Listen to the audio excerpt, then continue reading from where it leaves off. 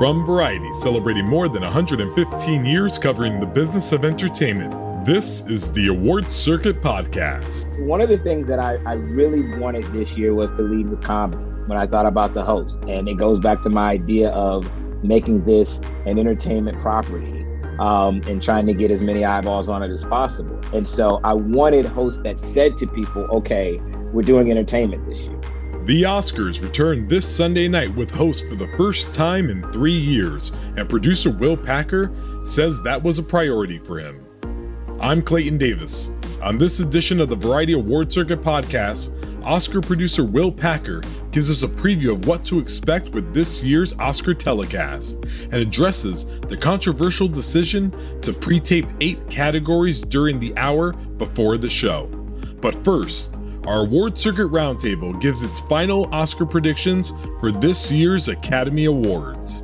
It's all next on this edition of the Variety Award Circuit Podcast. Stay close. And here we are, ladies and gentlemen, and everyone listening. It is crunch time. It is that moment. It is seconds, minutes, hours away from the reveal, the big reveal, everything that we've worked so hard toward. It's all happening on Sunday. Sunday. No pressure, but here I am. I'm Michael Schneider, along with Janelle Riley. Hello. Jazz Tankay. Wake up, Jazz. Oh, she's frozen. Oh, no, we lost Jazz. Hello. Oh, there she goes. Oh, gosh. Jazz, we're not in person today. This is awful. And Senior Awards Editor Clayton Davis. That was bad timing, by the way, because now I have to go 23 for 23, or it's just like they revoke it, right? That's what happens, right? Right. Really this is bad where timing. They pick up the show before it actually premieres. Yep. So no pressure. Yeah. Oh, dude, Jesus! I can't believe. Like I can believe we're here because it's been very long, but I can't believe that we're here at the same time. We're finally here, and it's really coming down to a nail biter. I mean, it's who knew that we were going to end up where we are now, but really going into Sunday, this whole Coda versus the Power of the Dog question is really, I mean, it is a nail biter. We actually have a race, and this is going to be fascinating to see what happens on Sunday. Well, some of us have been saying it's between Coda and Power of the Dog for a few months now. But some of you are still clinging to Belfast, and I respect that. Well, I think Belfast is still in the conversation. I think it's the one thing that's been insufferable about film Twitter, besides the fact that it's film Twitter, is that they're saying that that it's not a possibility that Belfast could win. Anything's a possibility if you're nominated. Yeah. But yeah, Drive My Car could win. I'm kidding. Stop that it right could. now. It could. Yeah. I mean, listen, it's a 1 in 10 shot. Sure. Yes. Like by theory of logic. Yes. Like it could, but based on the spread in the conversation of the voters, I think it's those three with the darkest, slimmest of chances of West Side Story. Picking up steam. I could see it. And I even see a little bit of Dune too. Yeah, Dune got a lot. Okay, with a little bit of King Richard and a little bit. No. I feel as it's funny. I didn't talk to anyone that put King Richard number one. Like not that like wasn't right obvious. Yeah, you need those number one votes. You know, there were a lot of number one votes for West Side Story. There were a lot for Dune. That was like really. But I can absolutely believe that. But what's interesting is that I feel I can't get an accurate gauge of what does a person that puts West Side Story and Dune number one, what is their number 2s and 3s? I think probably the titles we just discussed. You think so? Yeah, unless they like really hate something and they put it all the way at 10. But I think most people are kind of more. But I don't mean to speak for anyone, but I feel like we are like some sort of anomaly on film Twitter in that we don't love one and hate the other. Oh, like we both really like, we all, I think, really like Coda and Power of the Dog and Belfast. Yeah. I'm a fan of all three. Because I thought because I think Drive My Car, if you're a person that puts Drive My Car number one, I feel like you have Power of the Dog probably 2 or 3. Like that just seems like that makeup of a person. Now, so I could be judging. People can like different things, obviously. But I was just interested in that aspect because that's where I don't know where those votes go. Go ahead, Jazz. I was going to say to the King Richard of it all, like, you know how much I love that film. I think we all do. To Janelle's point, I moderated a Q&A on Friday with Anjanou, Demi, and Sanaya. And afterwards, they were talking about Coda. I was like, we just watched King Richard. You've stood in front of like the queen from this film. And Pam Martin was there too. And they were just talking about Coda, which just proved what happened on Saturday at the PGAs. But to your point, Clayton, about West Side Story, this is where I think, and we were discussing it, Steven Spielberg is probably number 2 if not, like, you're going to vote West Side Story as your best picture, and a lot of people love that film. I think a lot of us have been not us here, but like some people have been underestimating it. But Steven Spielberg, like, people are watch that film during voting and they love it, and they're like, and he's Steven Spielberg. Exactly. I can be a window. He is the only person I can see winning aside from Jane Campion at this point. He's a great up and comer in this industry, and but no, I agree. I think Spielberg is a possible spoiler, but Kenneth Branagh is also like very much on the table. He got a lot of votes, like in a way. So I think one of the big questions here was, did the Critics' Choice moment of Jane Campion cost her? And me being in the room at the table with Venus and Serena, I thought it was a big nothing burger inside the room. I was very surprised how much it came up in conversations with voters. I feel like it's passed, though, don't you? No, like it was something. I would say, like, it's not a controversial topic that people are talking about, but it was something that was brought up of like, I didn't like it, or whatever the case may be. I don't think it wasn't the best timing for it. And it also negated like all the goodwill she had just received the day before for calling Sam Elliott a BICCH. She lost that, unfortunately. I agree with you, Clayton. I think, like, you know, we were there, right? There was applause when Jane said it, but I didn't see what was happening on film Twitter till the following morning. Like, you know, certain people have mentioned like, oh, this Jane Campion thing is blowing up, and then you wake up and it's like, wait, what's happening? And we were like, oh, is this just contained to film Twitter? Right? Mm-hmm. Usually those things are. Yeah. But then people were like, yeah, I don't like what she did, and I'm changing my vote. And I was like, okay. Yeah. Well, yeah, I didn't get too many of people saying that like they're going to change their votes, but just using it as like reasoning, potential reasoning. But I mean, we'll see what happens. Like I said, I don't think it was enough to cost her the Oscar, because listen, I don't know where you guys are.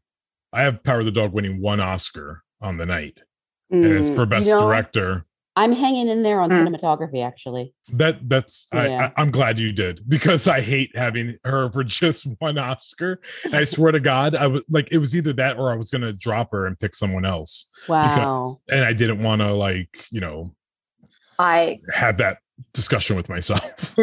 I love Ari to bits.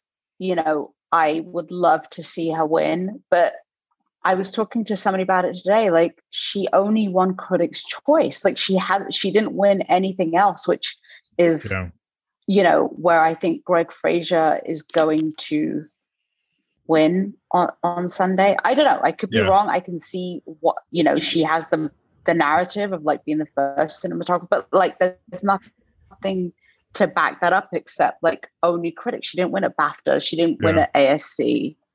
And it's like, yeah, you're right. The stats aren't in her favor, and I'm totally going with my gut on this. No, and I care about stats. But stats don't matter anymore. Right? I never want to hear that word again because it's all garbage here. But I think you can pick her with a straight face, because listen, I was like envisioning some stuff of the night, and I was like, I could see it winning director and cinematography, be like a Revenant minus Leonardo DiCaprio, an acting win or something like that. Like I could kind of see that. But just to do a quick run through, because I think this is like kind of the way to do it.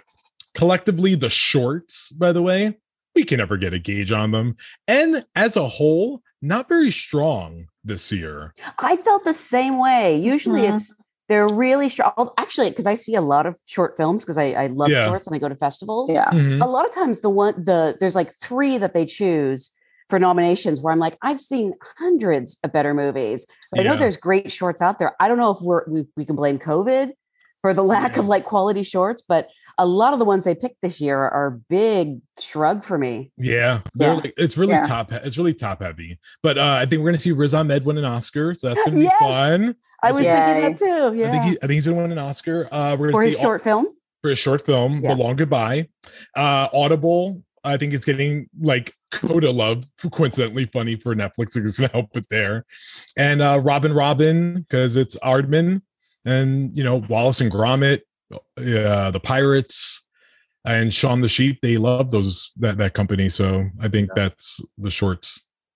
I went with Windshield Wiper, and I'm not even really sure why. That's a good that's a good runner up. I sat with him at the nominees luncheon. I think that's a possibility.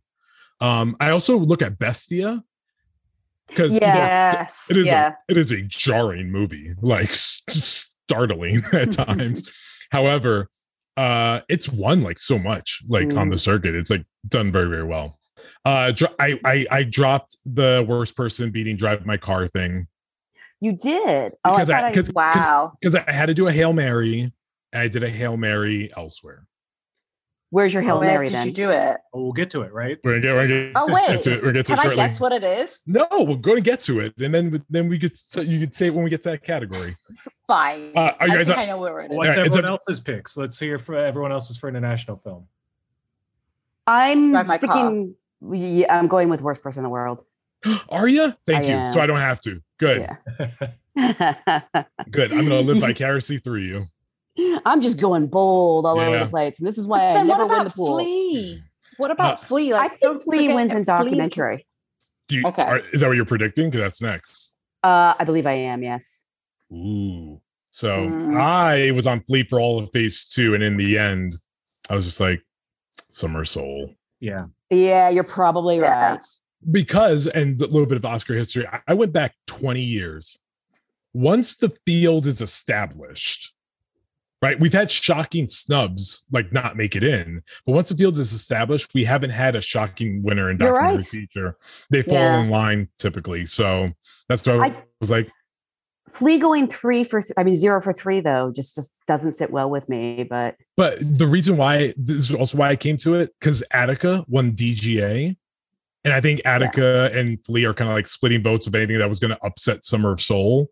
So when you can't bring a consensus number 2, it's just not a number 2. Yeah. And Attica is so good. If I you love haven't Attica. seen it, I think we're on the Attica train. But if I felt that everyone watched it, I would be predicting it to win because it has that type of movie. But then not watching it. It's fun to say Oscar winner Questlove. Yeah. It's gonna feel nice. Original song. This might be considered a Hail Mary, but I don't know. Oh, you changed? I think we're getting I think we're getting an EGOT. EGOT, yeah. Yeah, I think Lynn's taking it. Yeah. Mike? Yeah, I would tend to agree. I mean, he's been really just campaigning his ass off. And yeah. Is it that No Time to Die came out 5,000 years ago? Is that why? The song did. Didn't the song win a Grammy like 2 years ago? Yes. And also, like, I think it's a really good song, but like, there is sort of like a Bond style where they kind of start to sound alike, and it's always like, writings on the wall. That's exactly what I did. But yeah, and I still think there's a shot that Beyonce does it. Oh, of course, she's Beyonce. Yeah. But I think it's only one of those 3. Unfortunately, I think we're gonna have a 0 for 13 still Diane Warren. So best picture frontrunner for next year, Martin Scorsese. Can you please just give her an original song? Like, just throw it in there, man. That is what she needs. She needs a film that people see, like the last, the statement songs. Stop. The Return to Your Power ballad. I wrote her a dear letter, a dear Diane. Here's how to win your Oscar letter. When I first started at Variety, I'm going to send it to her again. Be like, this is what you need to do, honey.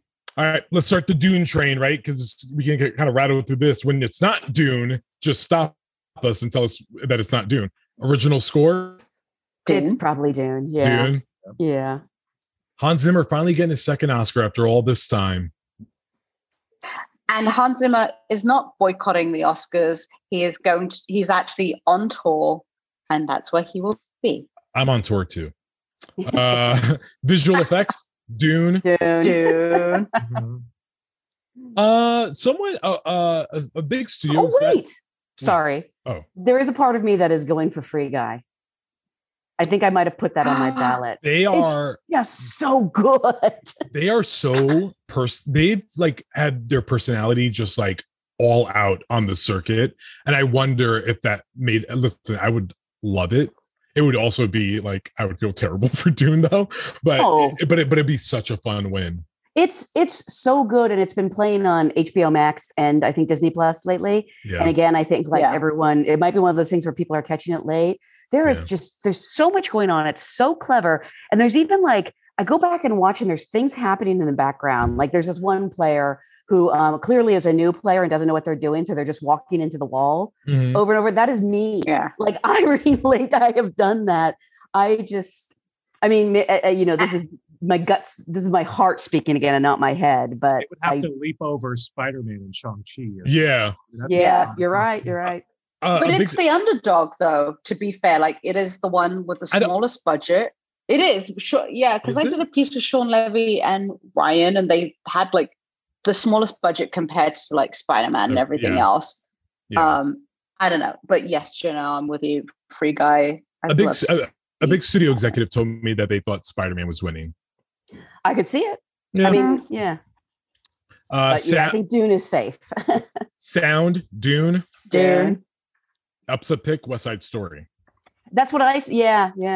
Although I have to say, me personally, the sound and the power of the dog, like those spurs on the ground and the wind, like every time Benedict walks in the house. Yes. It's like terrifying. Makeup and hairstyling, Tammy Faye. You are going with Tammy Faye. Yeah, upset pick, Coming to America though. I went with Coming to America. That's a good call. Yeah, because did it win Moi? It won at the Guild, yeah. It won the Moi. And it is pretty, like, sometimes this comes down to most, and I don't mean that snarky. I mean, like, they did some really impressive, showy things there. It's funny. I think the most makeup is in Tammy Faye, but the most impressive makeup, like, as a makeup only, is in Coming to America. But I also like that movie the least of the five. So I wonder how many people actually took the time and watched. I feel like everyone was getting to that one late. Like, I have to watch that still. But you see the photos out there, you know? Yeah. I wonder too, if because the conversation over the past couple of weeks has been, what would Jessica Chastain do during the golden hour, quote unquote, when they're passing out the awards and how she's leaving the carpet and coming. So there's been a lot of discussion about her supporting her team, the makeup and costume, makeup and hairstyling team on Tammy Faye that may have like entered people's minds, and that may have helped. Yeah. By the way, we should start a spinoff called Golden Hour, right? Because that's just a terrible name, and we should just run with that, like to the ground. Yes. And we're all in LA too, right? Exactly. Or golden moments.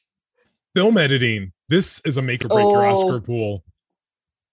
Oh my gosh. I tweeted about this the other day because this was stuff that was keeping me up at 2:00 in the morning, and I couldn't find my phone because I was like, is it going to be Dune? Is Hamilton going to win for King Richard?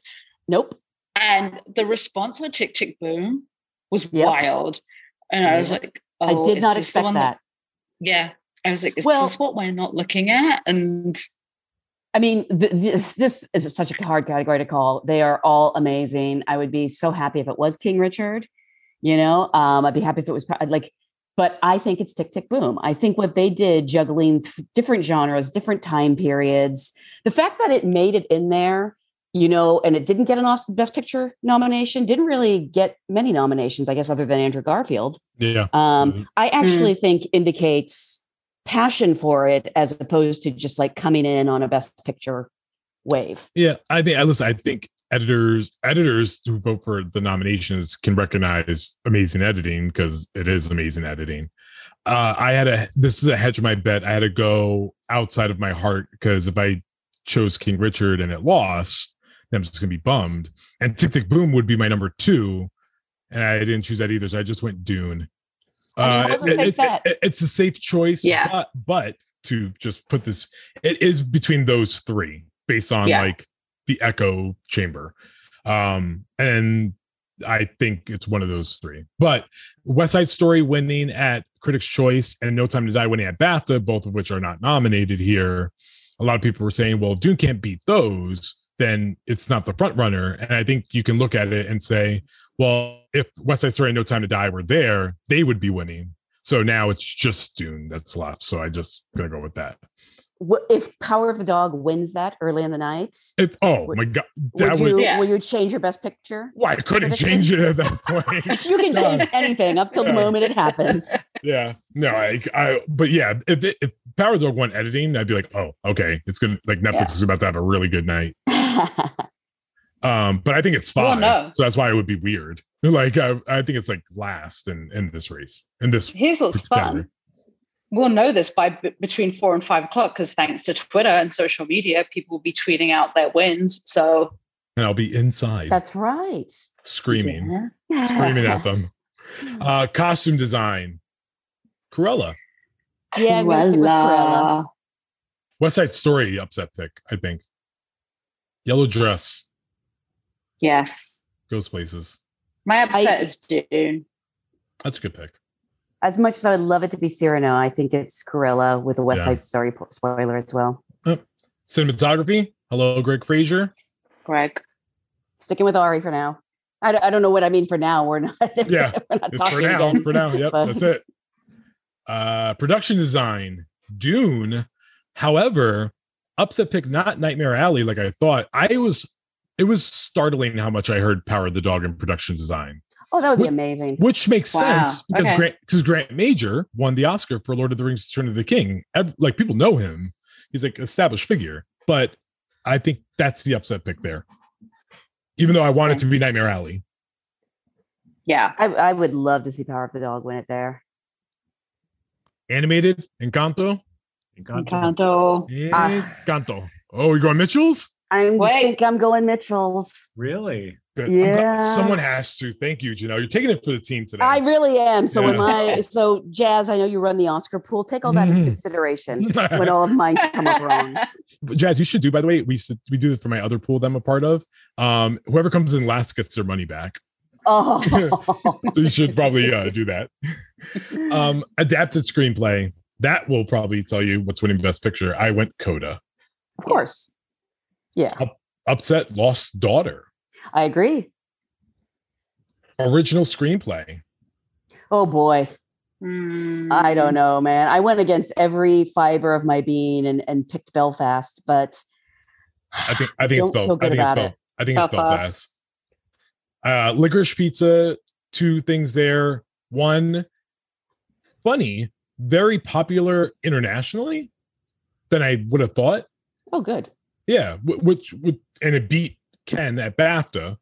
But a lot of people were very they get very strong feelings about the racist undertones in the film, and I think that's going to ultimately cost them. I think pretty much everyone wants to see Paul Thomas Anderson win an Oscar. Yeah, but I think they are like he's inevitably going to get nominated again next time. We'll get to that soon. Yeah, but I really like that movie. But it didn't. I thought that it would either overperform or underperform at the nominations. And in many ways, you could say it didn't underperform. It got a Best Picture, it got a Best Director, but you just didn't get Bradley or any text. But yeah. And listen, and Don't Look Up beating it at WGA also gave me the proof I needed. That I was like, yeah, okay, we're gonna just go Belfast. Be pretty cool if it was King Richard, though. Oh my God. Yeah. I mean, then I'd be like, we have violence now and I have no idea what's going on anymore. Supporting actress. Let Janelle go first. Go, Janelle. You guys are killing me. Go. You know what I've been saying all season. You're gonna stick with her? Please do it. You want me to stick? I want to stick with Ingenue Ellis, but that feels foolish because Ariana DeBose, in addition to being amazing and incredible, has not missed a step. That's why I think there could be a giant surprise. It's not foolish though. It's not. There's a lot of votes for her. Yeah. Like a lot. Look, if you're filling out your Oscar pools, you better put down Ariana DeBose. I love Ariana. I will take Ingenue though. I just, yeah. Wait, so you're predicting Ingenue? I'm gonna go yes. Babe, if it's not official, if it's not on Gold Derbies, you better do that. I will do that. I will go back to. Oh my gosh, I don't. It's like I don't know. Yeah. All right. She's amazing, Ariana. But yeah, Ingenue. Supporting actor Troy Kotzer. Yep. Yeah. Are you still predicting a spoiler there, Clayton? I mean, I don't think there's no agreed upon number 2. So I think I don't think it's Cody. I think it's Kieran Hines, but I don't think he's going to do it. He would have had to win BAFTA to convince me. Yeah. And for Cody to win Best Picture, it has to do it in a sweep. And by sweep, it mean the 3 categories. It's not made it in. Best Actress. Is this your Hail Mary here? Yes, I saw earlier. You're going with Penelope Cruz, which would Penelope Cruz. Really? You're going with Penelope Cruz? Oh God, it's keeping me up at night. Wow. So 2 reasons. 1, people got to it really late, which would explain why it wasn't longlisted at BAFTA. She got a lot of votes. Like it was just a lot. I think she skews very international. So I think everyone in Europe is like going to vote for her, like a lot of them. And I just feel like in this year where stats are falling, why not?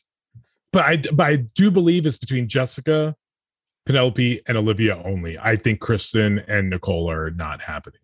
I keep having flashbacks to Olivia Colman's surprise win with Glenn Close. Yeah, and I'm like, right? that would not be a surprise if it happened again. But I am sticking with Jessica Chastain. She has not it's misstepped this entire season. That is, well, she did miss a few steps, but everyone missed a step somewhere on the circuit. But I think the smart choice is to go with Jessica Chastain. But it was a flip coin. But you're saying you're not a smart dude? No, I'm smart. No, because if it happens, I'm a genius. But actually, I'm not the only one that did it because I feel like I started a trend because now on Twitterverse, everyone's like, oh, I'm predicting Penelope Cruz. So I was like, the hell with you. Everyone wants to be Clayton Davis. Everyone wants to be this. Actor Willard Smith. Fresh Prince himself. Smith. But can I just share that I'm having like agita because I don't think it's a runaway like it should be. And I have feelings that Andrew Garfield could upset him.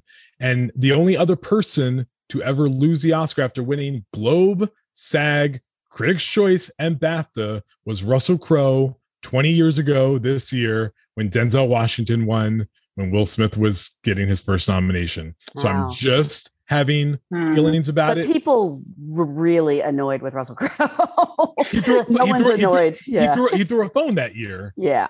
And he was going back to back. Yeah. No one's annoyed with Will Smith. Or maybe someone is. I don't know. Yeah, I find that hard to believe. I'm sure there's somebody that is, but I'm not. Start talking about next year's Oscars because we need to get Michelle Yeoh nominated. Yes, please. That's all that matters. Can we ride this train? I haven't seen it yet.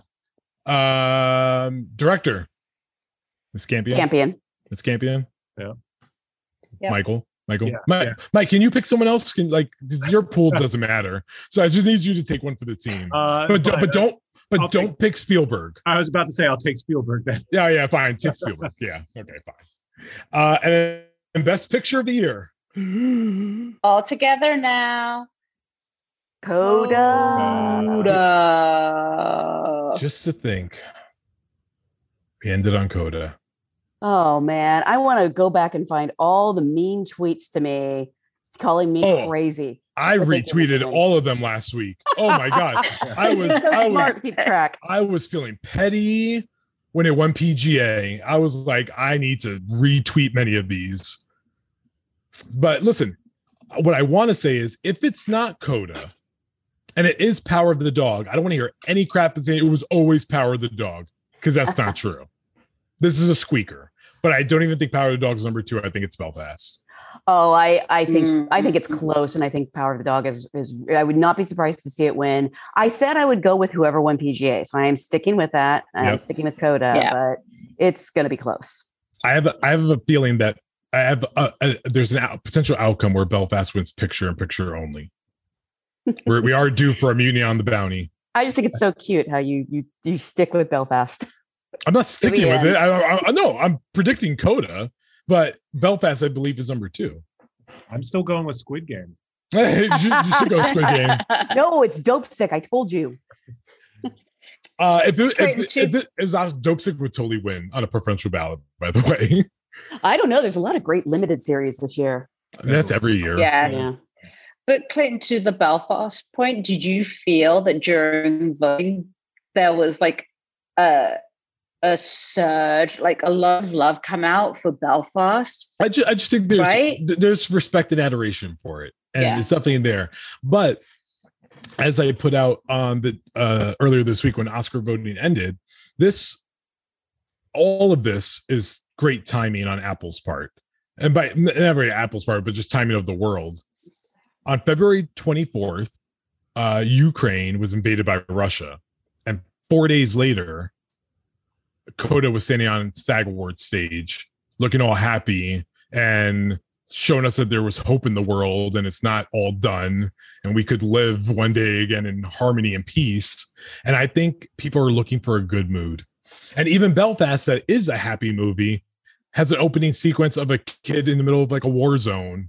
So I think even that might have been too much for people to handle. People are looking for happiness and hope. And I think Coda is the best you can get. Well, I'm a weirdo who finds Power of the Dog strangely uplifting. I'm being totally serious, by the way. I know that sounds like a joke. No, but things work out pretty well in the end, don't they? I mean, semi. Yeah, not for film. For the right people. Sure, yeah. But no, I think everybody's better off by the end of Power of the Dog, including Phil. Which is probably why I think Jesse Plemons in that movie is superb, because he is the emotional love of that movie. But yeah, that's it. I have Dune winning 6, Coda going 3, Power Dog 1. What about the fan favorite vote? Oh God, Jesus. Oh God, they're still doing that, aren't they? Spider-Man is going to win. Spider-Man No Way Home.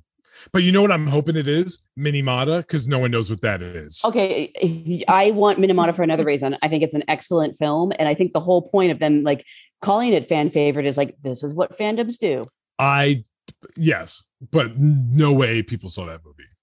No way. It's not going to stop people from voting, though. No, sure, but I just hope it's Minimata so it could show how this wasn't a good idea. Yeah, the power of fandom.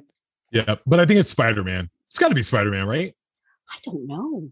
I really don't, because I think if the legions and the armies come out, I think it's either Spider-Man or it's Army of the Dead because of Zack Snyder. Wow. Army of the Dead was leading the other whenever I last looked, but it was what? Okay, yay, fanboys, and girls, Sorry, fanboys and girls and people. All right, how about another prediction? How many people are going to watch the Oscars this year?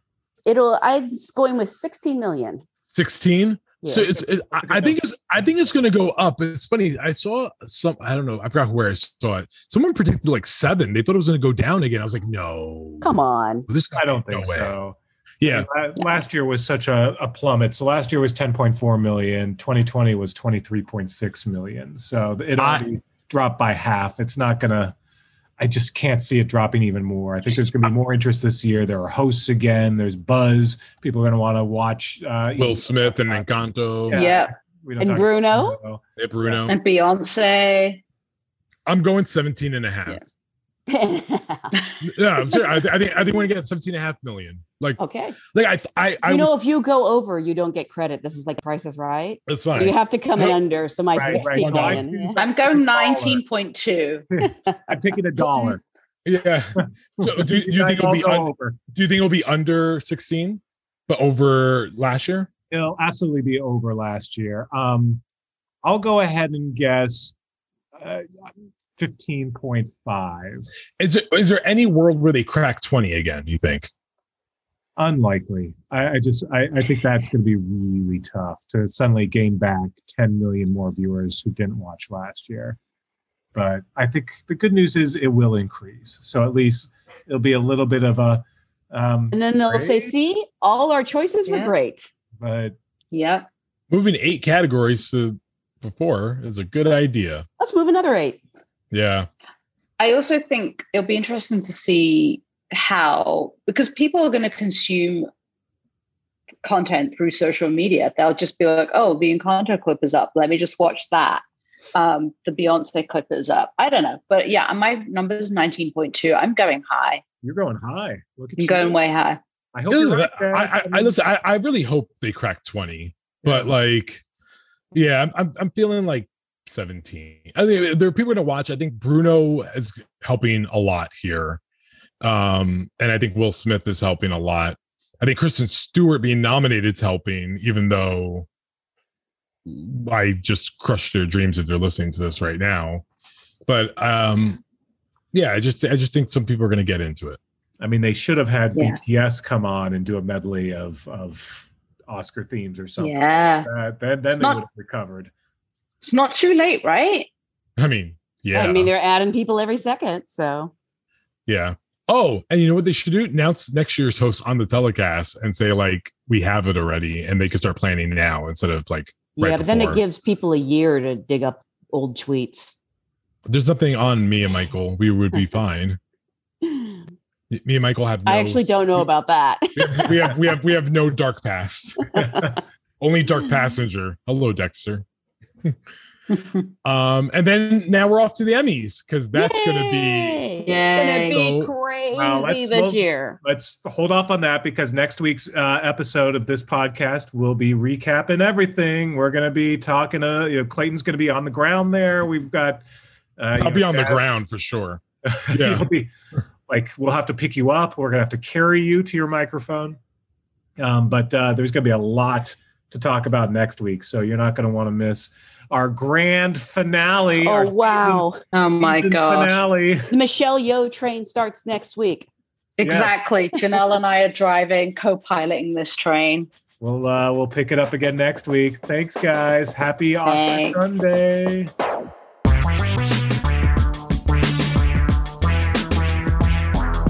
After the break, Oscar producer Will Packer. From Los Angeles, this is the Awards Circuit Podcast.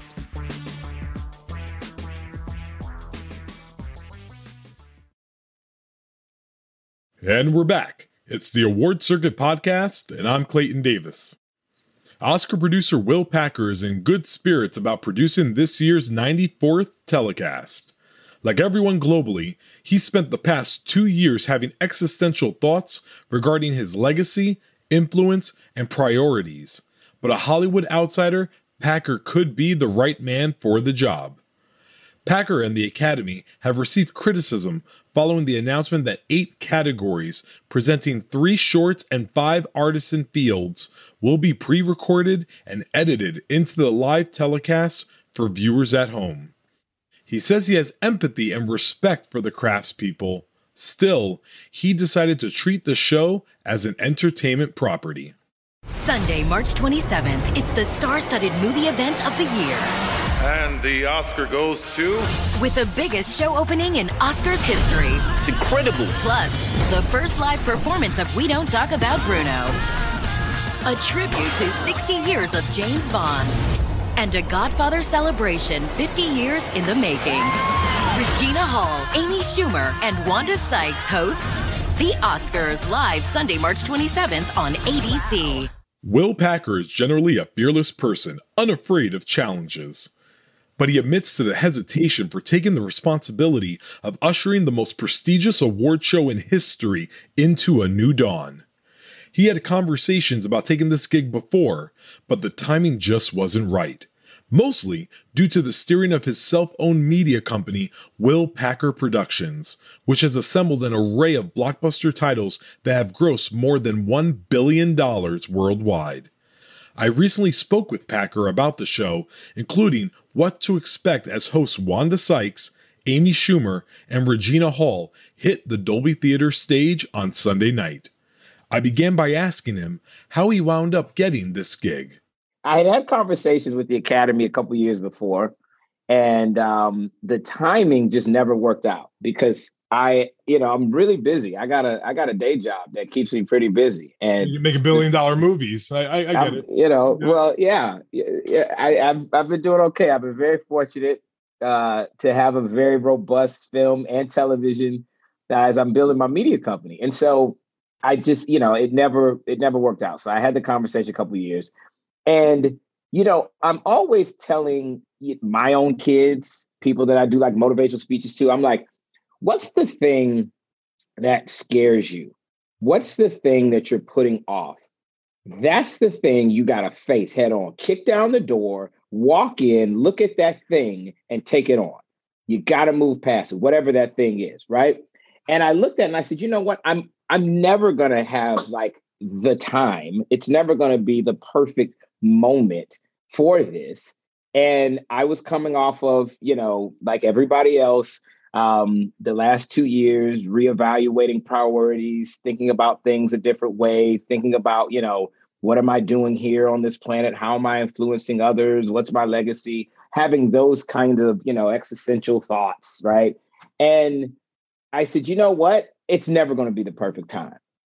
This is the year. Let's do it. Let's go in, let's do it. Let's kick down that door and face down the fear. And I'm generally a very fearless person. So it wasn't fear, but it was certainly hesitation about, does this make sense for me? Yeah. But I said, you know what? Why not? Let's go for it. And I still have that attitude very much so today. Yeah. I mean, did it live up to your expectations? What's been the best perk about being an Oscar producer on this? Best perk. You know what, Clayton? You got to ask me that when it's over. I'm too deep in it right now. I'm way too deep in the weeds. It's like if you'd asked me what's the best, perk about producing Girls Trip while I was shooting it, I couldn't have told you, right? So it's all about the totality of the journey. I will tell you that I'm enjoying the ride. It is a massive, massive challenge, but I embrace that. I really do. And I think you have to, because I'm the type of person that I feel like we go through this life that we've been blessed to have and to live. And you got a lot of choices about how you live that life. And instinctually, my choices have always pushed me towards risk. It has always pushed me towards chasing things and following my dream and passion. That's why I'm even in, Hollywood today. I didn't grow up in this environment. I didn't know anybody in this world. I kind of paved my own way. And so those same kind of instincts are what have led me to this moment. And, just you ask about perks. I mean, I need to sit back and have it all in context. But I'll be honest with you, man, it's such a massive undertaking. The level of people that I'm interacting with is very cool. The team that I have and the access, to the resources is great.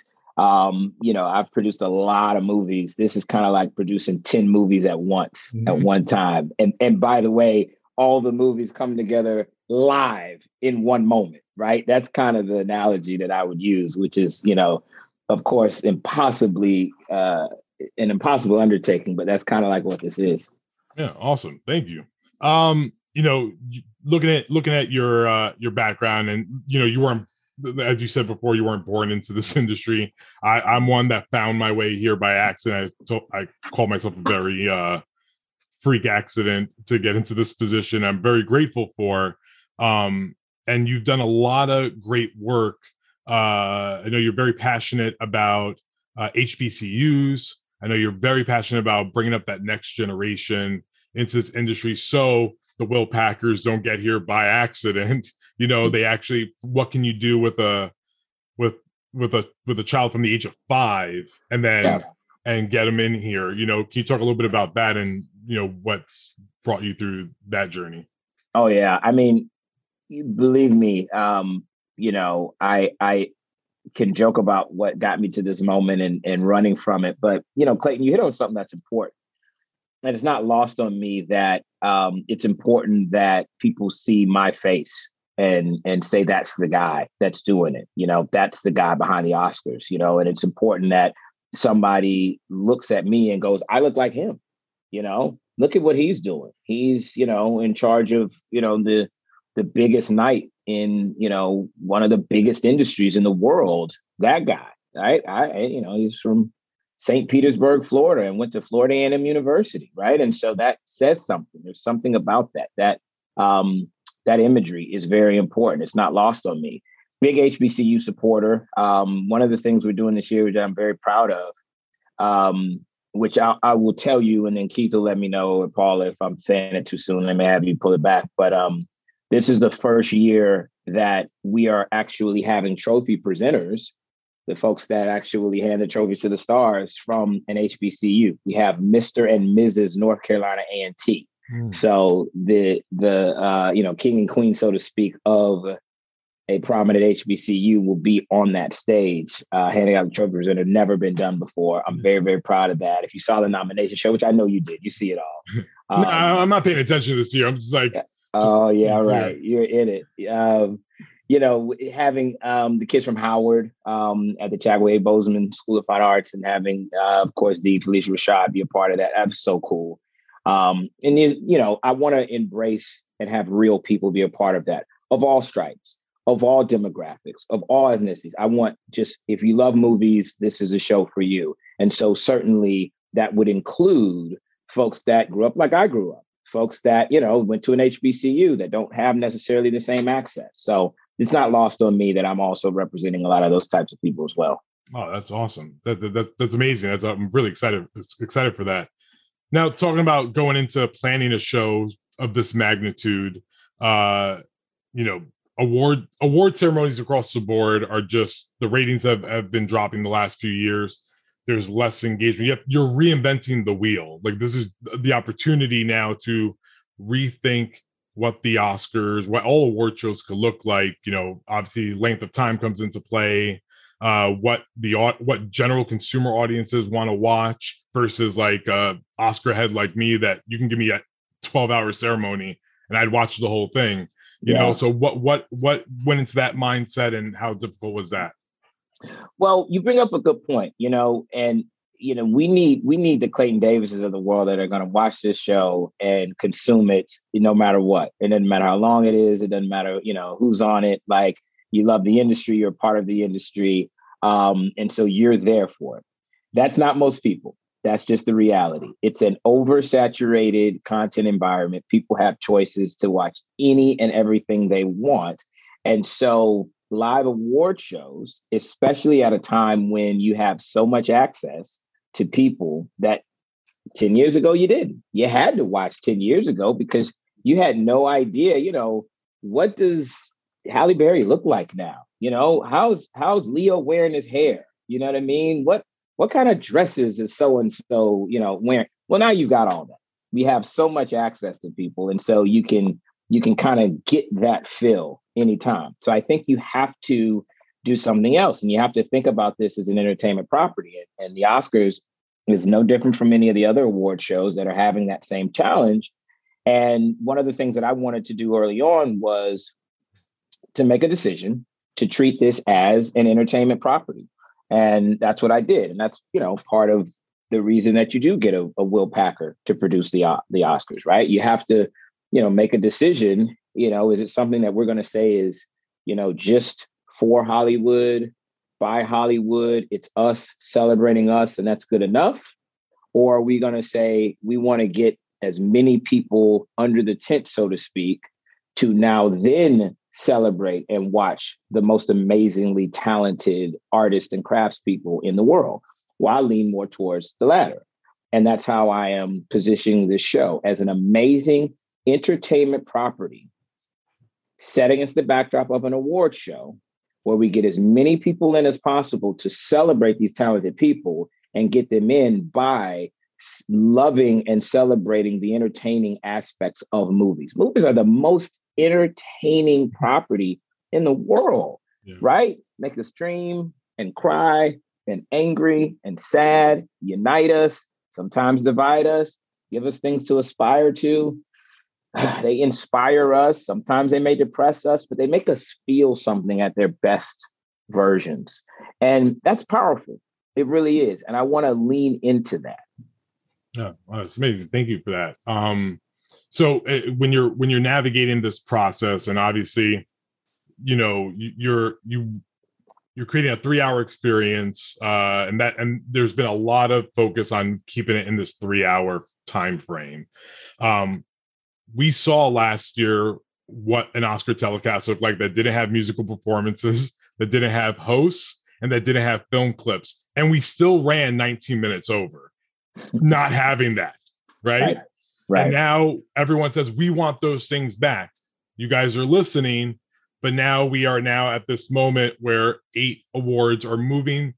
They're not moving off the telecast in terms of they just won't be live on the telecast, and that's been an important distinction. However, there's been industry backlash towards that decision. Can you speak to that and what was behind that mindset of how we got there?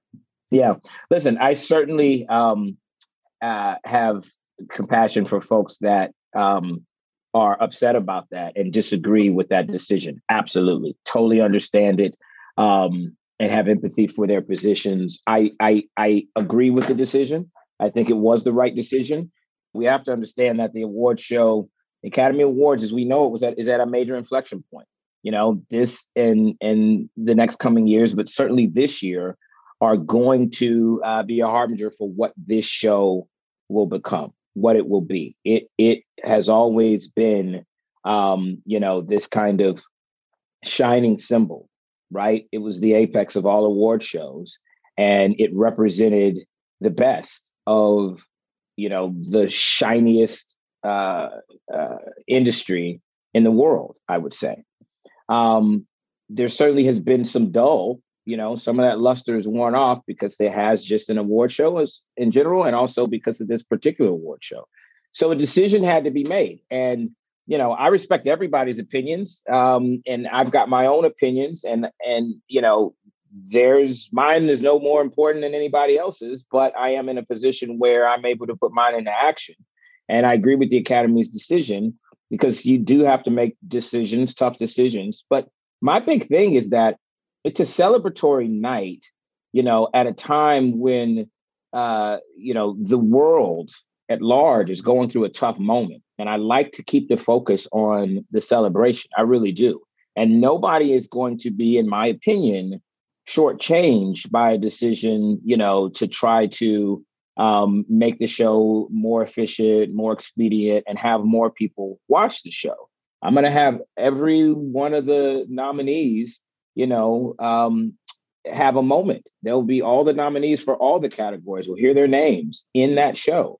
The winner will have their speech. You'll hear from them in the show. So, most viewers will not be able to, tell the difference between how those awards are presented in there won't be a substantial difference to the average viewer. But again, I understand people's consternation. But I think it was the right decision. And it's at a point where you got to make tough decisions. And I certainly came into this aware of that and knowing that I was going to have to do that and knowing that, a lot of people weren't going to agree with my decision. If I was going to come in and just be a proponent for decisions that, had been done the same way that they've been done for years, then you don't need me. There's no reason for me to be here. And if I didn't come in and do some things that did shake some things up, then I felt like I would be missing the opportunity that I have here. And, we'll see. I'm going to do the best I can to treat this show with the reverence and the respect and the proper positioning that I think it deserves. But I'm also going to try to make a very entertaining show. I believe that, I look at this kind of like the Super Bowl.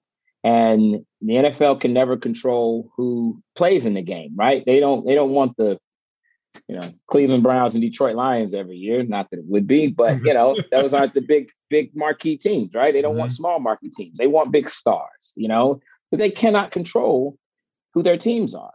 So that's kind of like the movies on the Academy Award. I have no control over, what the amazing movies nominees are going to be. But what I can control, like the NFL, is who's their halftime show, who's their entertainment, who's their pregame show, who's singing the national anthem. Are they giving away popcorn and hot dogs in the parking lot, right? They're just trying to get everybody in to then watch the most talented athletes in the world. That's my job. I want to get everybody in to then celebrate the most talented people in the world at the show.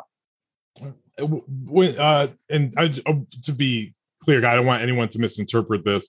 It's not you making this decision, you making this call alone, right? So this is the awards committee. I believe that Dawn Hudson, in a recent interview with Deadline, Dawn Hudson and David Rubin said it was them with you. I believe Jennifer Todd also was part of that, deciding factor.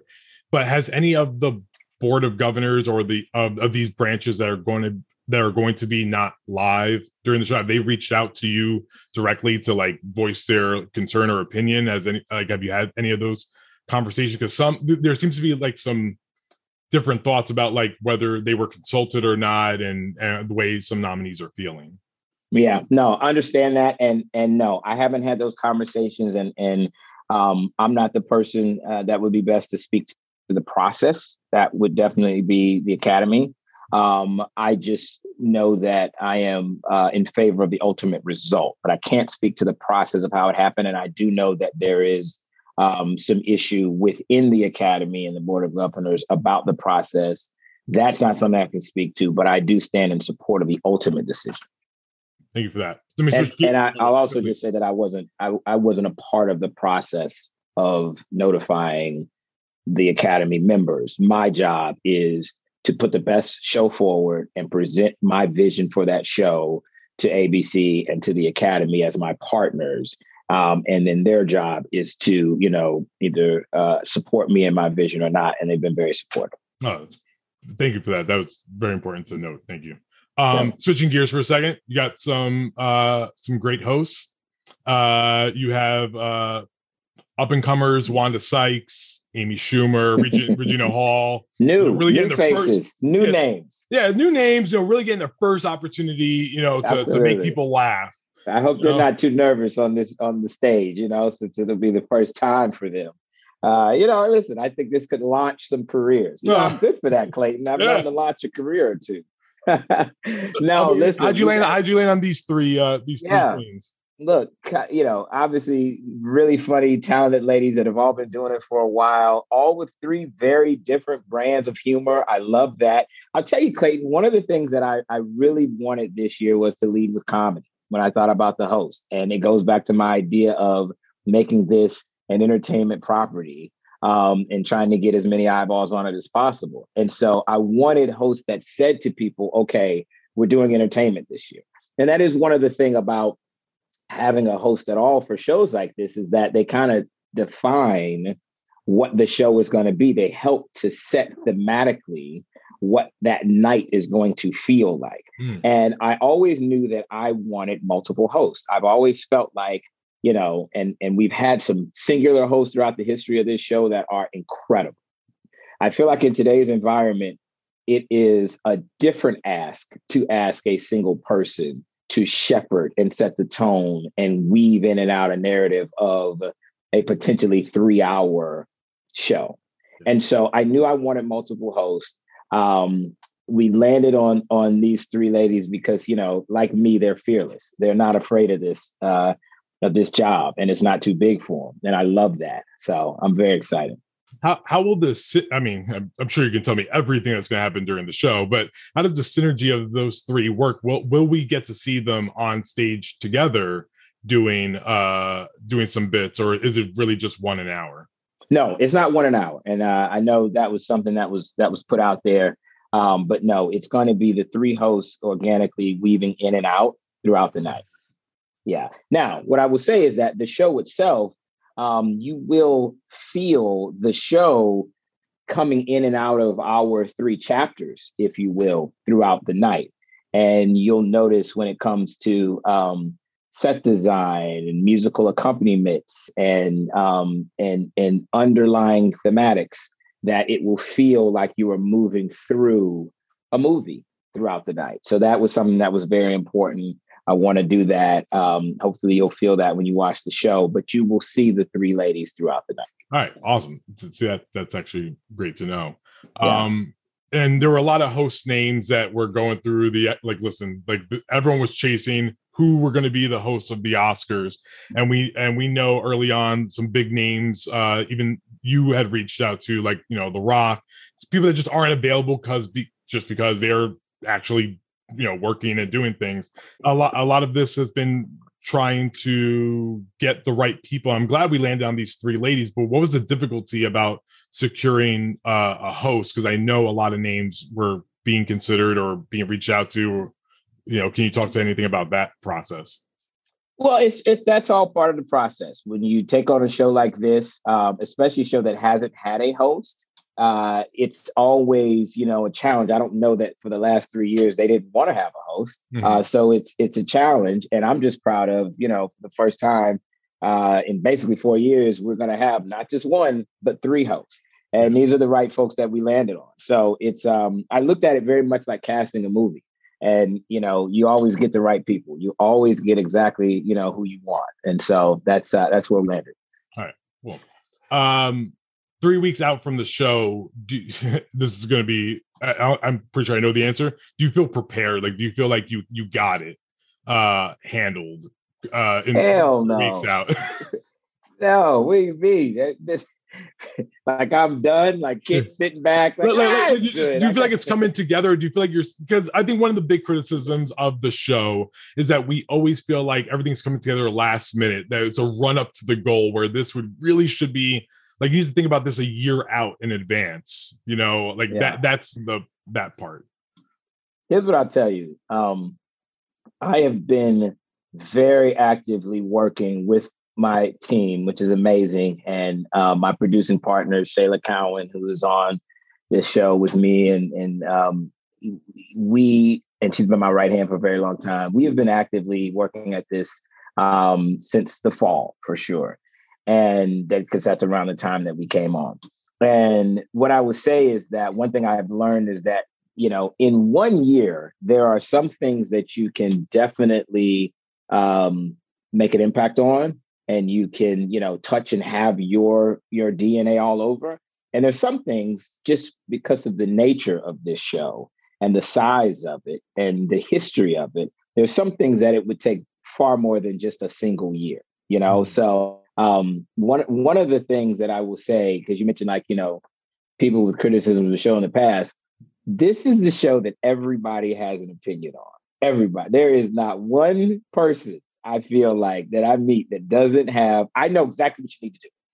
Let me tell you what you need to do. You got to do this. Or what you can't do is this. Whatever you do, don't do this. Or listen, here's the thing, never do this again. Or you got to always do that. Like, everybody has an opinion and it's great. I love it. You know, I love it. I think it's good because, you know, the vast majority are giving their opinions because they love the show, or because they want it to win and want it to succeed. Now, you definitely got people out there that want the world to burn. You know what I mean? You have definitely a whole toxic, negative sector of people that just want to fail, no matter what. They just want this thing to go down. It's amazing to me because some of those folks are, live off this industry, like many of us do, like you and I. And so it's kind of like, well, what ultimately is the purpose and the goal of all this negativity? And I will give you props, Clayton, because I've been a little busy, so I haven't read a lot of stuff. But just when I have seen some of your stuff, I would say, like, even though you give your opinion and, you know, you're honest about how you feel about things, I think there is an air of positivity from you. I will say that. And you know, I mentioned that to Keith. I was like, I would love to talk to Clayton because you just seem like, you know, you're somebody who loves this industry and loves film and love what it can be. And that's just important to have those kind of advocates. Doesn't mean you got to agree with everything that's happening. Of course not. But anyway, so it's an undertaking that's like no other. very, very interesting in that aspect. But I answer your question, are we ready? No, but we will be. We definitely will be. I can't wait for March 27th. Yeah, that's awesome. Thank you. And thank you for the compliment as well. So I compare it to, like, your family. You love your family, but you cannot like things they do sometimes and tell them. Absolutely. And you'll argue, Absolutely. But they're still family. They're still family at the end of the day. That's right. That's right. I want to go back to Will Packer. Whereas we got some people out there, they just want to kill mama. They just want to throw mama off the train. Yes, there's listen, there's ways to go about this. Like, we can be critical, we can help steer the ship, but to just engulf it, I don't know what we're doing. So I get that.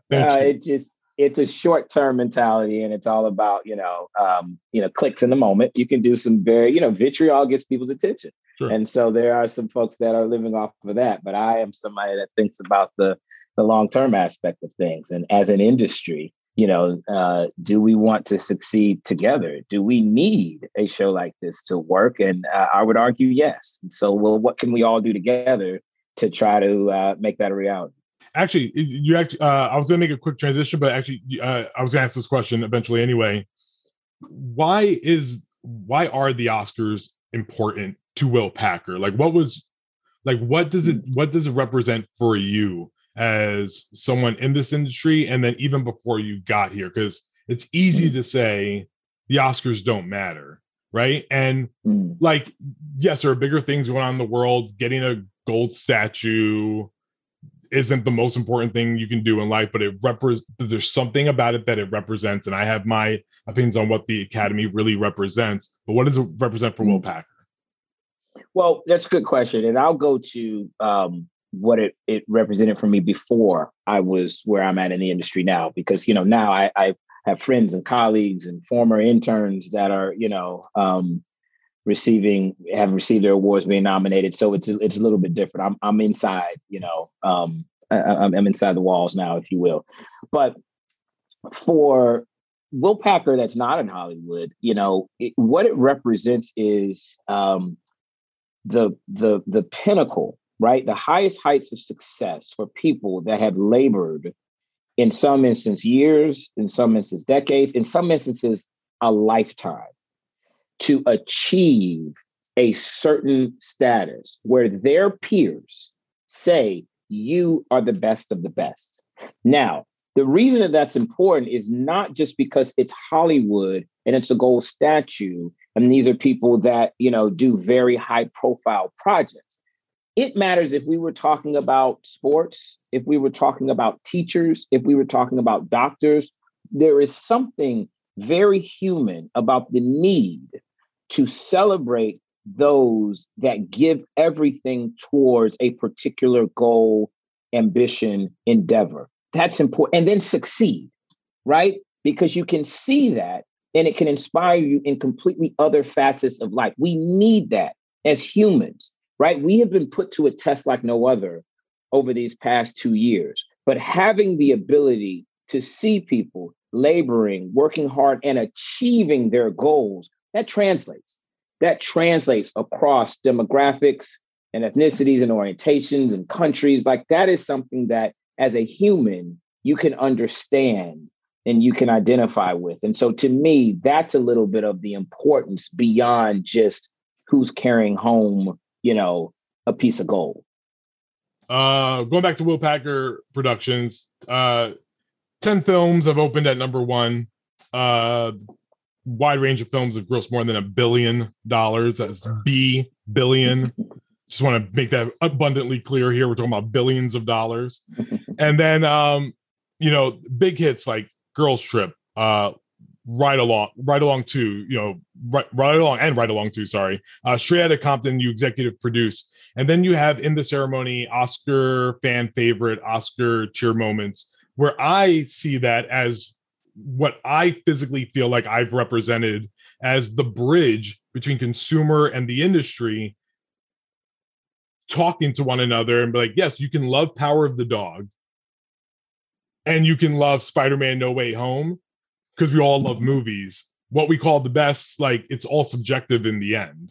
So can you talk about how something like you focus a lot on that consumer pocket, which is why you seem familiar to a lot of us, bringing this familiarity to the show. Can you speak about like how that bridge is going to work?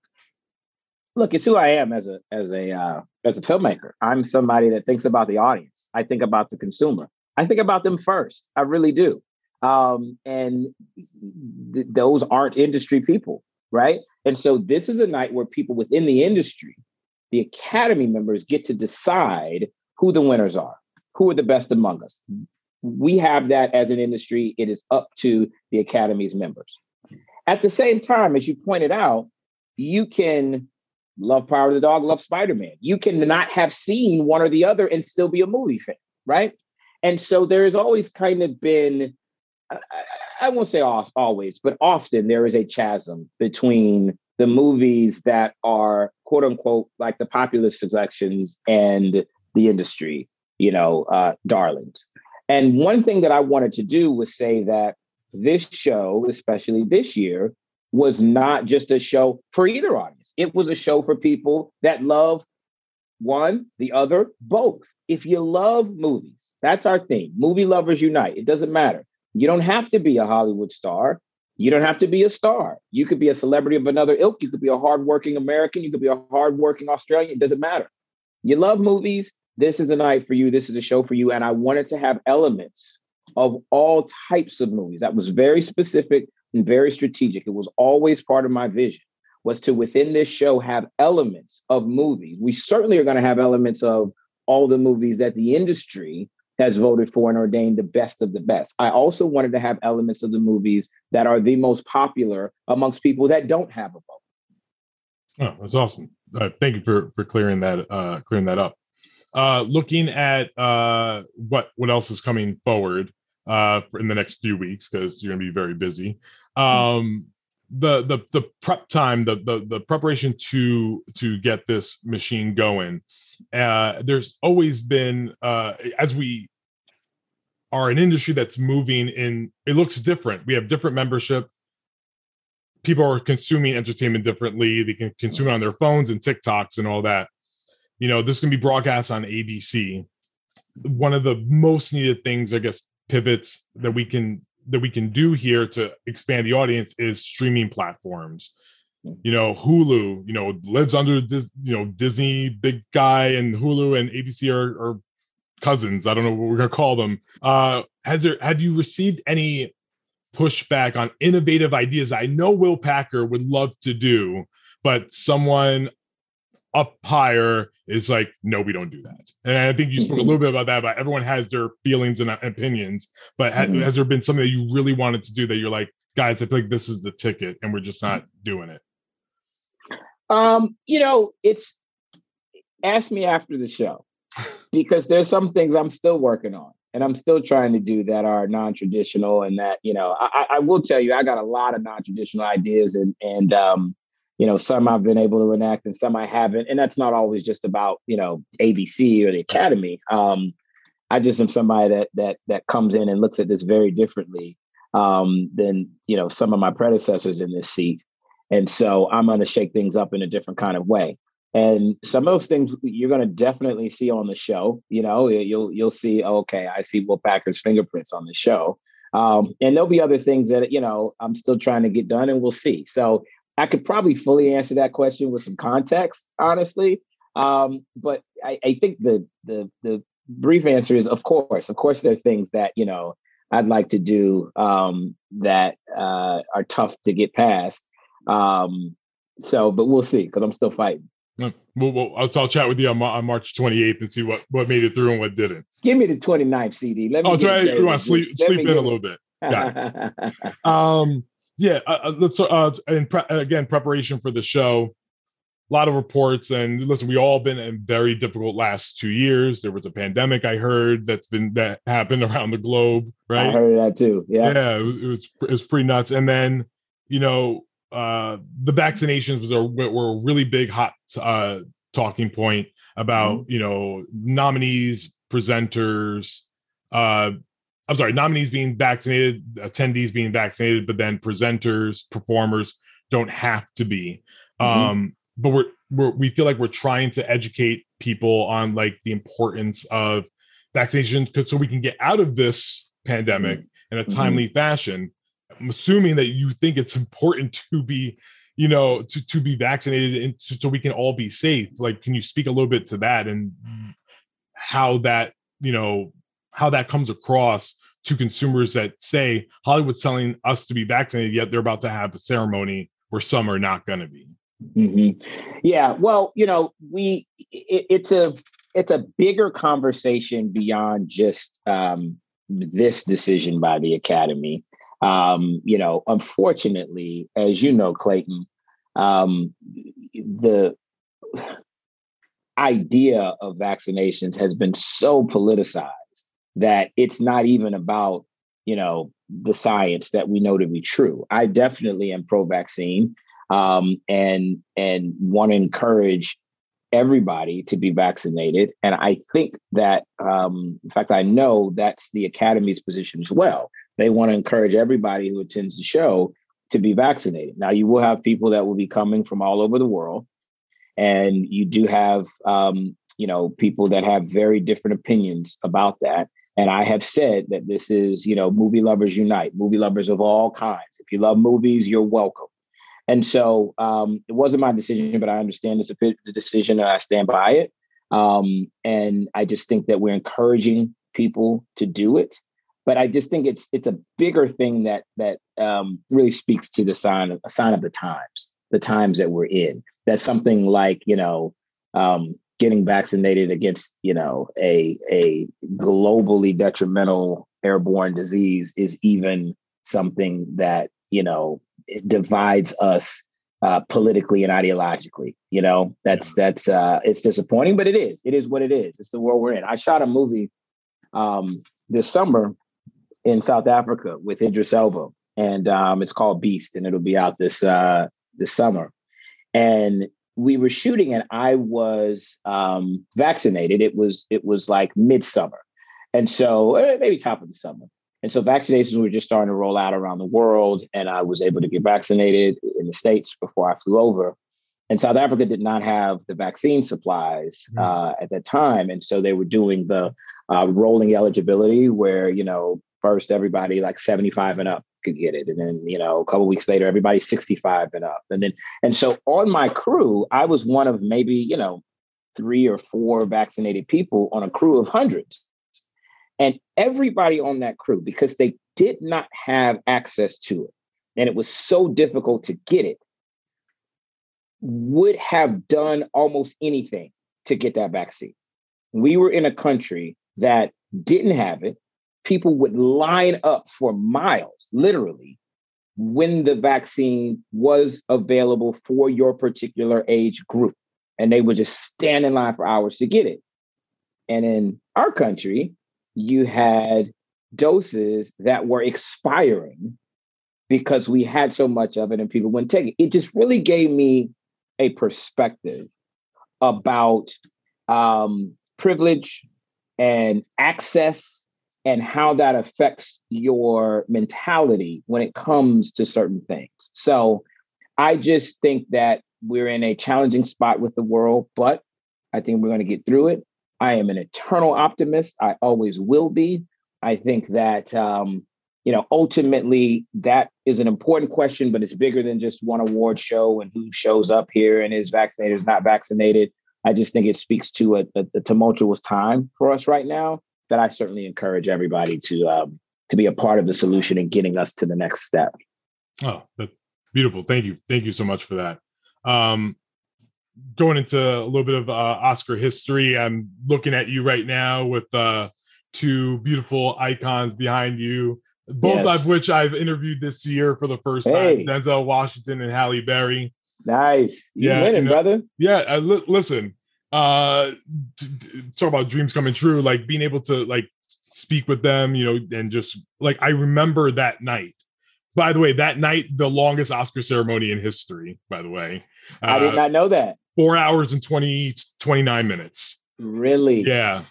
I did not know that. The longest wow. Oscar ceremony. Yeah. 429. All right. So as long as I'm at 428, you're telling 428, you're good. You're good. You're telling me I won't be the longest ever. That's what you're saying? Definitely good. But yeah, I mean, again, looking at the bigger picture, I feel like Clayton Davis, who was an advocate for diversity all across the board, you know, I always felt like Oscars have always been a scapegoat to lack of diversity at their ceremonies, because you can't nominate what's not there. You know, I remember the year of Concussion with Will Smith, you know, it was Oscars So White and everyone was really upset, and we all had a right to be, but in the conversation that year really only was Will Smith and Idris Elba. So we're getting mad. Like, you didn't choose the one or two that Hollywood provided for you. Is that the Beast of No Nation year? Choices. Is that the Beast of No Nation? Beast of No Nation year. Yeah. So Hollywood needs to actively provide choices to the Academy voters. Right. So then, you know, then we can get mad if there's like hundreds of Black actors in movies in contention and they don't do it. So how have you reconciled that? Because you are in that position to make these projects happen. Yeah. There doesn't even need to be hundreds, right? You just need a true representative of, like, let's make movies that show what the world looks like, right? But you're right. I understood that then, which is, you know, and I would say that to people. I did some interview around the Oscar So White time. Shout out to April Rain, who started that hashtag and really created a movement that forced this industry to listen to it. But you're right. By the time you get to the Oscars, it's way too late. Most of these movies are shot, you know, years, right? Like a couple of years, usually probably on average, and they're starting to be developed 5-10 years before they ever reach the point that, you know, they're eligible to be showcased at the Oscar ceremony. So it's not, you know, there are two things. One, the Academy needs to do better with their diversity in their ranks, and they have certainly made some serious strides to make that happen. You know, shout out to Devon Franklin, who has definitely been at the forefront of that, working with the Academy leadership. But I understood, you know, better than most, the reality that if we want to see Hollywood's biggest night start to look more like the world, then we need to start giving opportunities to not just the actors, not just the craftspeople, but also the stories that highlight and require the perspective of somebody like a Denzel or Halle, right? Or Will Packer, Clayton Davis. So we have to start telling a much more broad tableau of stories. And then, of course, we need to hire people that have the right perspective and skill set to bring those stories to life. And I see it happening. It's slow. You know, it's like it's moving an iceberg. It's tough. You're trying to boil the ocean. This is the 94th year of the Academy Awards. That's a long time. And you can't just snap your fingers and all of a sudden have something be different. It takes time. It takes, you know, young up and coming screenwriters giving an opportunity they would not otherwise have to make their first, second, third movie. So then the fourth movie can be the one where they're really finding their stride, where they can really get in and have the one that might be nominated for original screenplay, right? But if you've got these writers with these diverse voices who aren't even getting a chance to get that first project made, right, then they'll never get to the fourth or fifth. And that's what we're looking at. And so I'm certainly trying to be a part of a positive cycle of getting new and different voices, getting them an opportunity, because the Oscar stuff will come. That's my opinion. Let's get the films made. And you understand that. And I think you're right. Let's get the films made. Let's get the stories told. Let's get qualified people of diverse backgrounds, give them the opportunity to make their movies. And then it will happen. You will see those films that are allotted at the highest levels will start to look more like the people that are making them once you got a diverse base of filmmakers that are making them. Awesome. Thank you. And then now that actually taking it outside of film for a minute, Will Packer Media produces a lot of episodic television, working with OWN, that's, you know, with another up-and-comer that owns that network, Oprah Winfrey. It's really like, you know, going places with that channel. She just got to keep working at it. She'll break through. She's gonna get there. I promise. She's gonna get there. But Ready to Love, Put a Ring on It, that girl Lele with Nickelodeon. Like, you see it in the Will Packer's all over Hollywood. He's doing movies, he's doing television. Do you see one side moving faster than the other? Is it the kind of the same struggle? And what can we expect more from Will Packer productions in the future? Because I think we're just kind of getting started in this realm. Yeah, man. Thanks for that question. First of all, I think television and film are more different than ever before and more similar than ever before, right? I think that for audiences, they want to follow great stories, great talent. That's what they want to do. And, it's not so much about the format. It's more about the experience. And so you've got, some television shows that have episodes that run, 60 plus minutes that feel like movies, right? And you've got some movies that are, right at 90 that feel more like a little episodic in the way that they're being made. So to me, I think that's actually a good thing. I think that when we're not being so regimented and segmented in terms of how we're making the stories, and the stories can live and the stories can breathe and come to life in their own organic way, right? If as a filmmaker, I'm not tied to saying, okay, my act break has to happen here and I have to make sure that I've got this many exact episodes, then I can just tell the story the best way for that particular story to be told. And that's one of the reasons why I've diversified my company across mediums, because I never wanted to be the guy that, only made hats. I'm a hat company guy.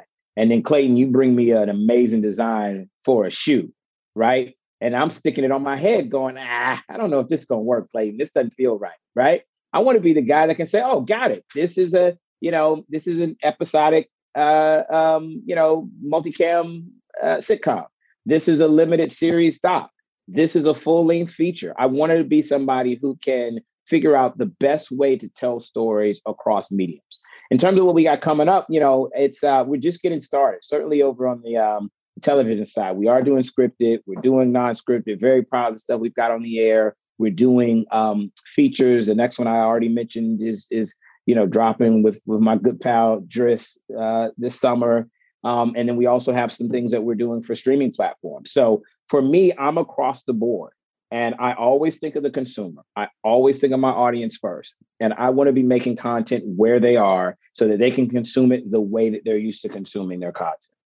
I'm not going to let you not mention Girls Trip 2. You got to tell us something about what's happening with Girls Trip 2. You said recently that it's happening. I need to know what step we're at. Yeah. We're still early. I love the fact that all my ladies are so busy, but we're trying to figure out now that story. I'm working with Malcolm Lee, and I'm open to suggestions, just like on the Oscars, right? So Clayton, if you could tell me where you think the ladies ought to go next for their next adventure, I'll listen. But we got to figure that out. We haven't locked in yet. Oh, that's rough, man. That's like a lot of responsibility, and it is. What you got? Come on now, because they gotta go somewhere specific, like very specific.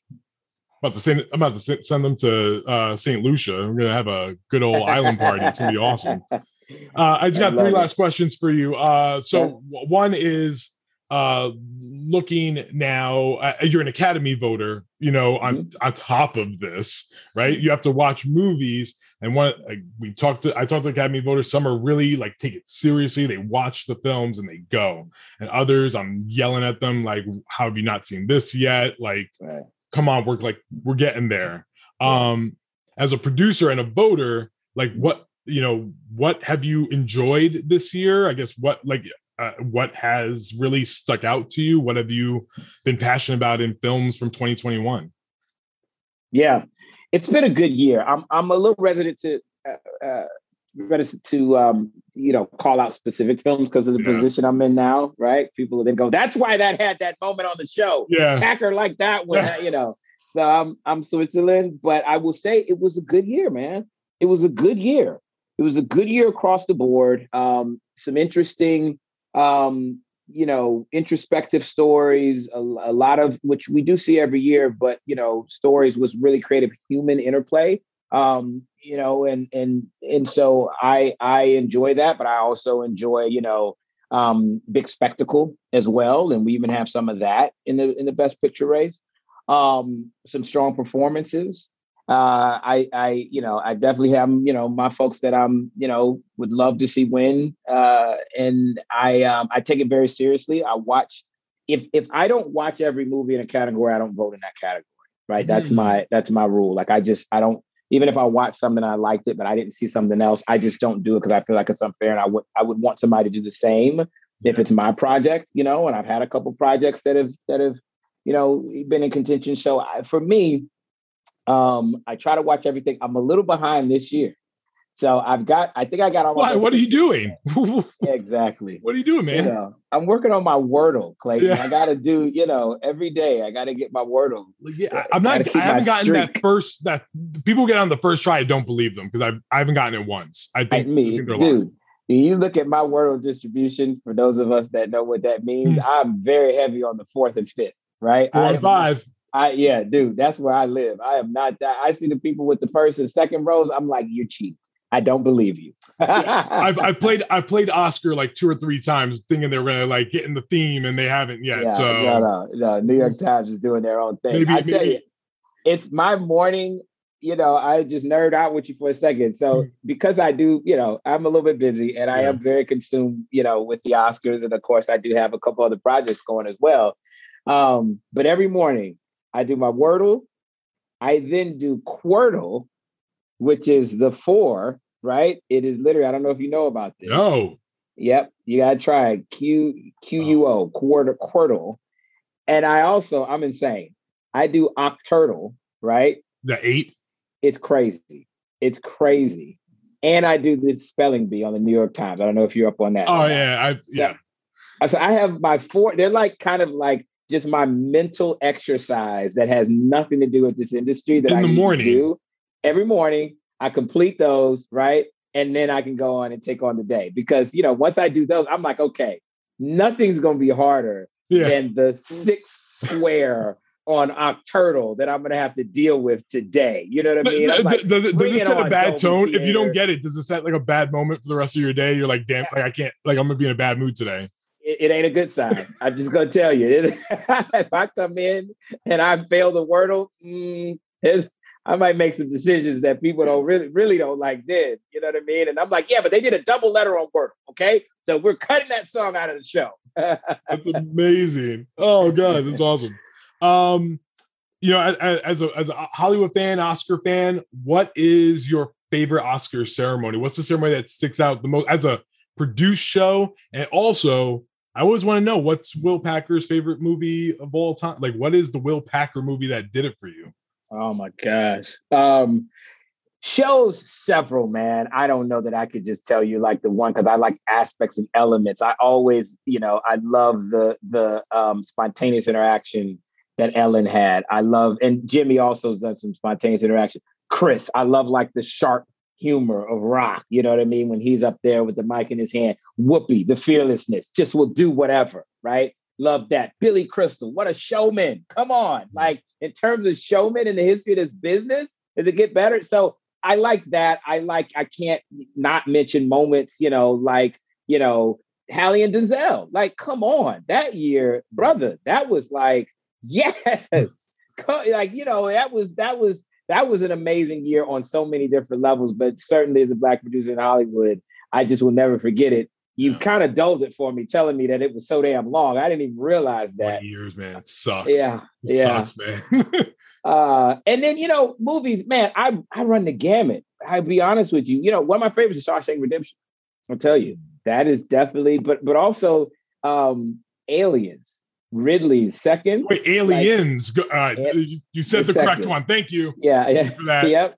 Yep. That one, Bill Paxton, God bless him. Like that, the crazy one. That's the one, So anyway, I'll just say that I've run, like, those are obviously two different, types of films. But I'm a movie lover. I'm a movie lover. I love it. I love the experience of it. I love going to the theater. I don't mind, watching it on streaming. I'm somebody that's a proponent of watch it where you want to watch it, but just make sure you watch it. Just make sure you consume it. I just love movies that make you feel something. That's what I always want to try to be a part of. And that's why I love this industry, because at its best, it makes you feel something. It's awesome. Where were you for Washington Berry? Do you remember where you were at that time? Yeah, I was in Atlanta. Atlanta. Yeah. Was that 20? Was that 20 years ago? 20 years. Yeah. 2002. Yeah. Okay. I was in Atlanta. I was watching it at a really small Oscar party, as I recall. But I just remember there were several folks of mine that were having Oscars. You watching? Are we watching? What's happening? And I remember those awards, as they traditionally are, were later in the evening, and everybody's like, when is Giselle? When's Halle? When is and so, yeah, I was watching Atlanta, which is home nearly midnight, man. That means it happened like 11:30, 12 o'clock our time, because that was crazy. Yeah, I was in my senior year of high school. Like that was like about to like. Yeah, I remember just like sitting. I was like, I just want to go to sleep.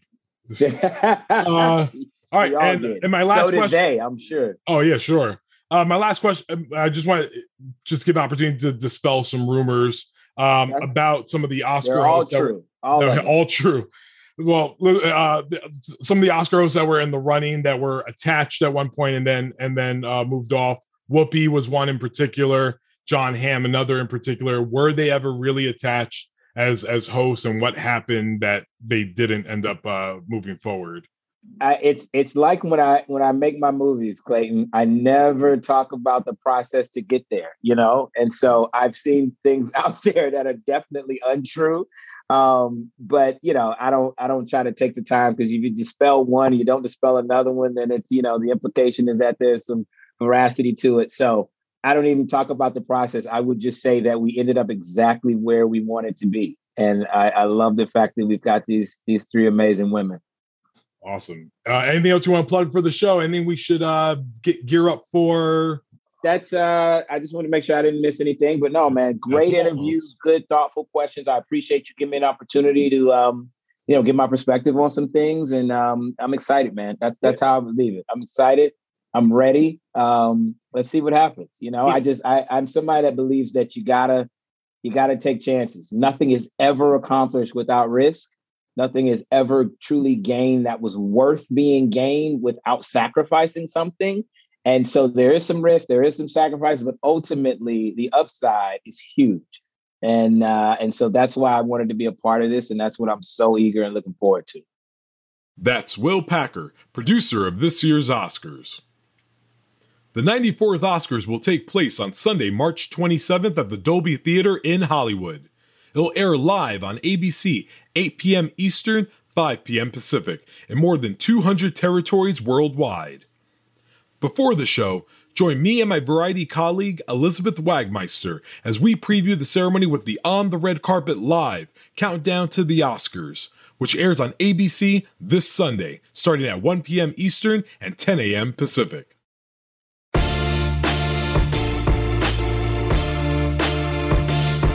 And that's it for this edition of the Variety Award Circuit podcast. Drew Griffith edited this episode and Michael Schneider is the producer. Be sure to subscribe to the Award Circuit podcast on Apple Podcasts, Stitcher, or wherever you download podcasts. Also, head to Variety.com and click on the Award Circuit tab to find the latest Oscar predictions and key races, as well as your daily fix of news, analysis, and reviews. For Jazz Tankay, Janelle Riley, and Michael Schneider, I'm Clayton Davis. Join us next week for our extended Award Circuit Roundtable, where we recap all the highs, lows, surprises, and snubs, and preview next year's Oscar race. Until then, we'll see you on the circuit.